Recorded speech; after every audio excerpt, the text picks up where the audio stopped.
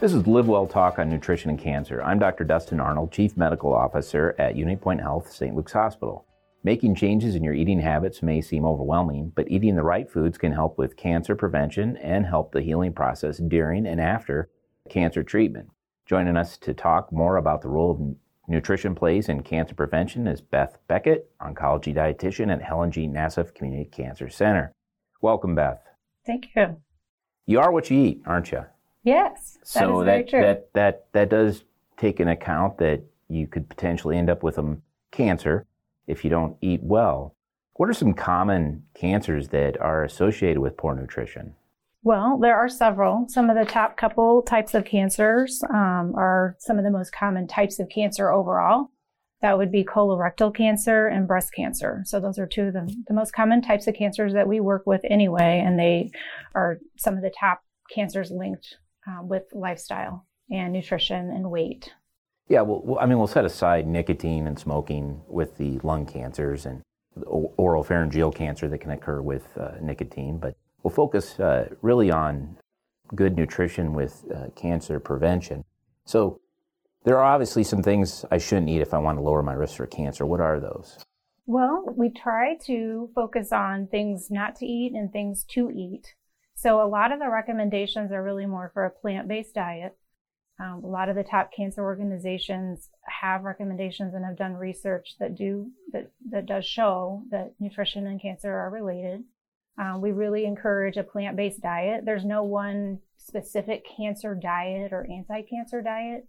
And there are lots of different approaches, but most of the organizations agree that a plant-based diet, and that doesn't necessarily mean a meat-free diet or vegan diet, but definitely focusing more on fruits and vegetables and focusing on lean meats, fish, healthy source of fats such as olive oil, and then also staying away from some of those things that are not as healthy, mainly just our junk foods, our fast foods, things that are high in sugar, things that are loaded with the unhealthy kinds of fat, heavily processed foods, things that we're finding more and more of in our daily lives. Yeah, they're hard to avoid. Yeah. We're all busy.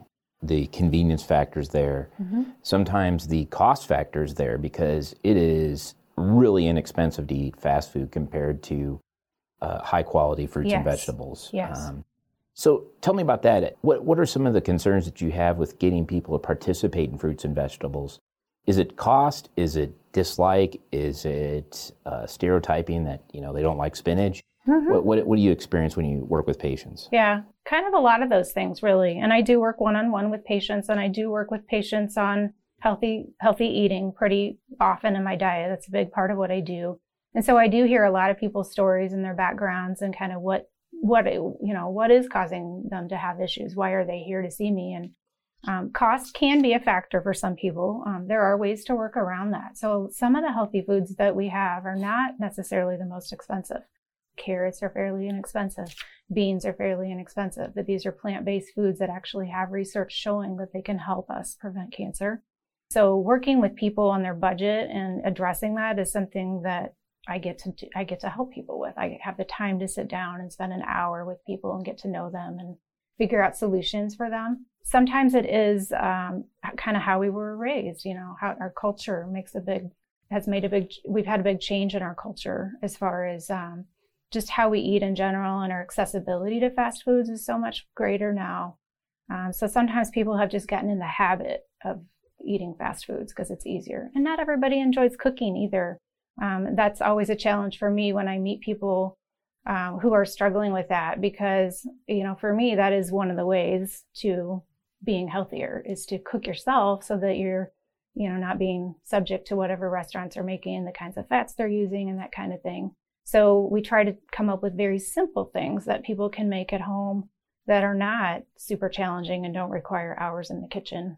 Would you consider making a tombstone pizza as cooking for yourself? It is definitely preparing something for yourself. Okay. But I would rather that people stay... I guess I can't cook for myself then, because that's the only skill I possess. I'm sure you can.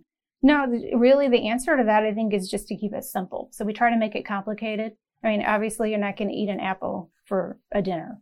But if you can eat whole foods, if you can bake a potato, if you can put a piece of meat on a George Foreman grill, or throw something in the oven. It really doesn't have to be. And it's okay to use some convenience foods. Like, for instance, canned beans is one that I definitely don't have a problem with. They're really not heavily processed. They do have a little bit more sodium, but most people are going to add sodium to beans if they cook them anyway. It's easy, it's quick. Tuna from a can, salmon from the packet. Those kind of things are totally fine. And then round out with fruits and vegetables. That's what we all need to eat more of. And we just, a lot of times, myself included, we don't always do it. We don't have to be perfect with our diet. There's room for things, treats and desserts and things like that in our diets. But I just feel that we don't necessarily spend as much time and prioritize our health as much as we probably should. We have other things going on. We have stress. We have work-related, have a bad day at work. And so we let other things kind of get in the way of our health goals sometimes. I think that is something that we can work on, all of us. Well, I think also, I've always said there's three things that you don't talk to people about: religion, politics, and food and nutrition. Okay. Because people have these set in their mind beliefs that they either will talk to people or read a website that reinforce it and are really not interested in changing. I mean, people are pretty passionate about whether or not this or that, et cetera. Do you run into that sometimes, some stubbornness that this is the way it should be? Definitely. Yeah. People, just like you said, people have their opinions. My job, I feel, as a dietitian or even as a friend, when I'm talking to somebody that I know personally, isn't to necessarily project my personal beliefs onto the person, but to get to know the person and get them talking. I think most people have a good sense of what they could improve upon already, and they need to talk it out with somebody. I do a lot of listening and not as much talking, especially now that I've been doing this for a little while. And then, oftentimes I'm just kind of guiding the conversation to where somebody can share. And a lot of people are able to identify things on their own that they might want to change. If somebody comes to me with a very specific diet that they have in mind, my approach is usually just to listen, talk to them, find out why they're doing it, find out if they've done something similar in the past. Has this worked for you before? Kind of talk through those kind of things. I'm not going to change somebody's mind as much as I am there to support them and to help them kind of come to a plan. One of the points in thinking about, I knew you were coming in today, is to really make people aware of that obesity is associated with cancers. It's easy to think about it being related to diabetes, easy to think about it related to sleep apnea, easy to think about it related to coronary artery disease. You always want to lose enough weight that if you should die suddenly, people go, wow, I wonder what happened. Where if, otherwise they're like, just assume that it was something related to your heart, right? But cancers can be affected by obesity. What are the common ones that are linked to obesity? Well, we've got the breast and the colorectal cancers. There are some other ones, quite a few actually. Thyroid cancer, esophageal, stomach cancer, pancreatic cancer, gallbladder, liver, kidney, ovarian, and uterine cancers are all associated with obesity. It doesn't necessarily mean, in my opinion, that we know that that's the exact cause of an individual's cancer, but it is something that is associated. So we're seeing those go together. How much of that has to do with nutrition, and exercise? Those are obviously things that play a role in weight. And we are finding, some research studies are showing that even up to 40% of cancers can be related to obesity. So it is something that's real. It's a difficult thing to talk about. It's a sensitive subject. It's not something that's easy to bring up. When I meet with people, I don't necessarily make any assumptions that somebody wants to lose weight when they come to see me just because their BMI is over a certain number.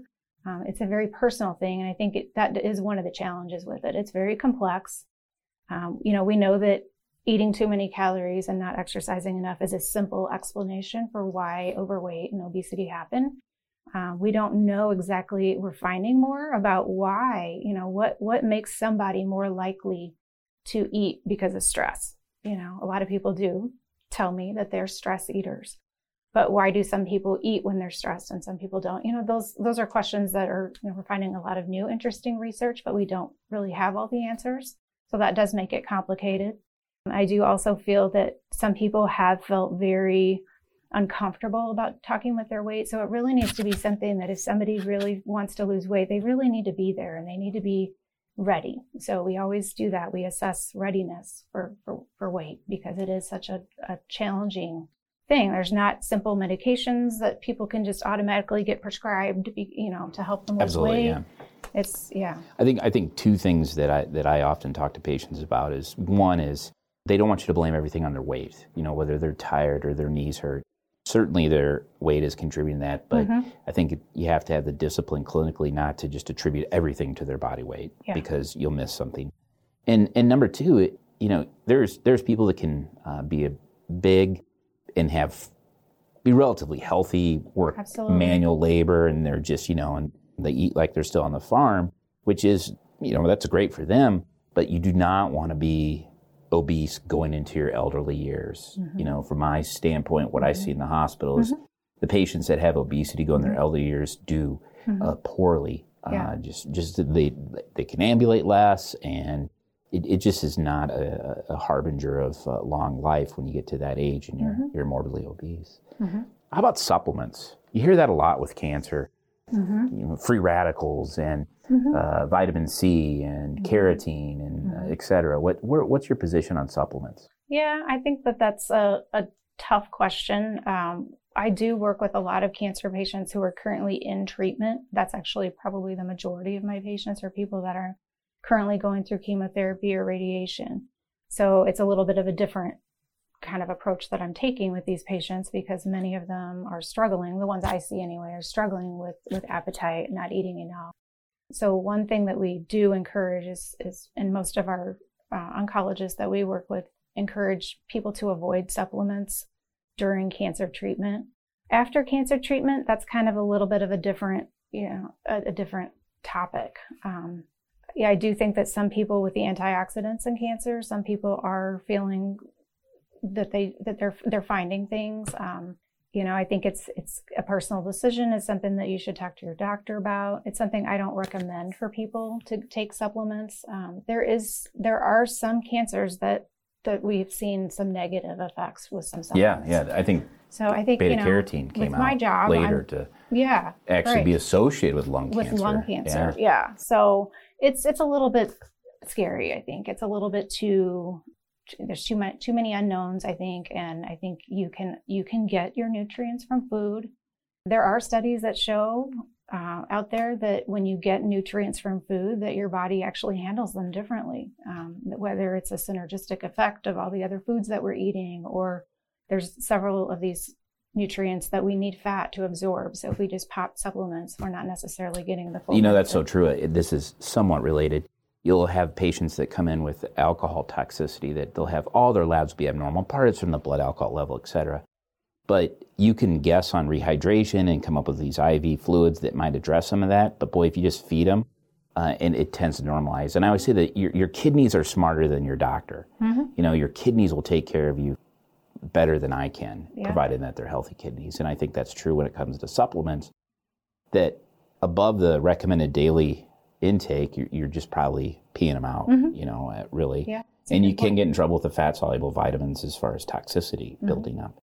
That being said, I do put patients admitted to the hospital, particularly elderly patients, on folic acid and thiamine early on, because those substrates for red blood cells can get depleted pretty quickly in a critically ill patient. And you don't want it to be an afterthought. There are definitely ones that are very appropriate and are unlikely to cause problems, and calcium and vitamin D, even things like omega-3, although there are some potential risks with that.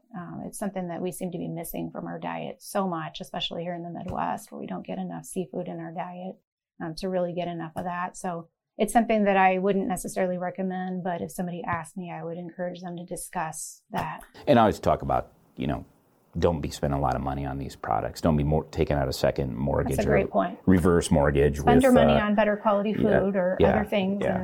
Because they can just get in trouble that way, and they may be wasting that money. One last question. Why did you become a dietitian in oncology? Well, this job came open when I was looking for an outpatient dietitian position. And so that's what attracted me to it. But in the past several years, I've really gotten to enjoy working with cancer in general. I've learned a lot more about cancer. I had worked with cancer patients previously, but not just cancer patients, and that's what I do now at the Community Cancer Center, is work really only with patients who have had cancer or currently have cancer. And I just really find that it's a good mix. Those patients that I'm helping to eat more, those patients that I'm helping on weight management or diabetes, even a lot of other things. We try to do more than just focus on cancer. We're trying to help people live healthier lives in general. Well, that's great advice. And as we started, you are what you eat. So eat healthy and you'll be healthy. Really great information. Thank you so much for taking time to talk about this. Again, this was Beth Beckett, oncology dietitian at Helen G. Nassif Community Cancer Center.